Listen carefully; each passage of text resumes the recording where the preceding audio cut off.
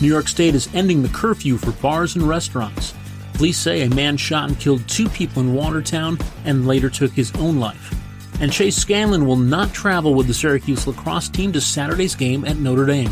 This is your Syracuse.com flash briefing for Thursday, April 29th, 2021. I'm George Owens. New York State's curfew on bars and restaurants will end next month, Governor Andrew Cuomo announced on Wednesday.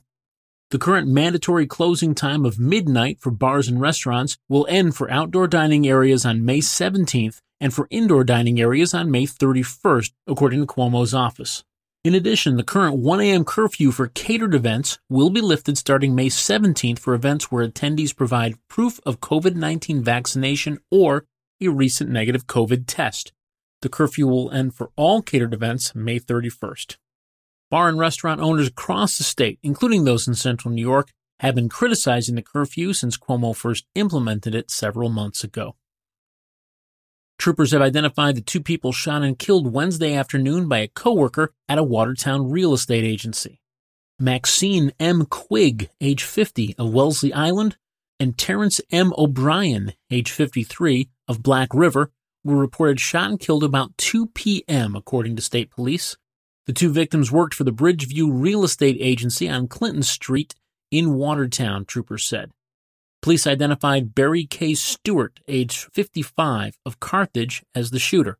Police later found Stewart in a truck with a self-inflicted gunshot wound. Stewart was pronounced dead at the hospital. Syracuse lacrosse coach John Desko said it was his decision to reinstate suspended attack man Chase Scanlon to the team on Monday, but that he will not travel to the Oranges game at Notre Dame on Saturday. Scanlon was involved in what campus police labeled a domestic incident a day before he was suspended by the team, according to law enforcement sources and people familiar with the case. Scanlon was not charged with any crime by the campus Department of Public Safety, and the university quickly reinstated him to the team. Onondaga County District Attorney William Fitzpatrick told Syracuse.com and the Post-Standard that his office and the City of Syracuse Police had joined the investigation and will meet with the other person involved. On Tuesday, SU's team captains told Scanlon that if he tried to practice with the team, many of the other players would walk off the field. That's your Syracuse.com flash briefing for Thursday, April 29th, 2021. I'm George Owens. Thanks for listening, and have a great day.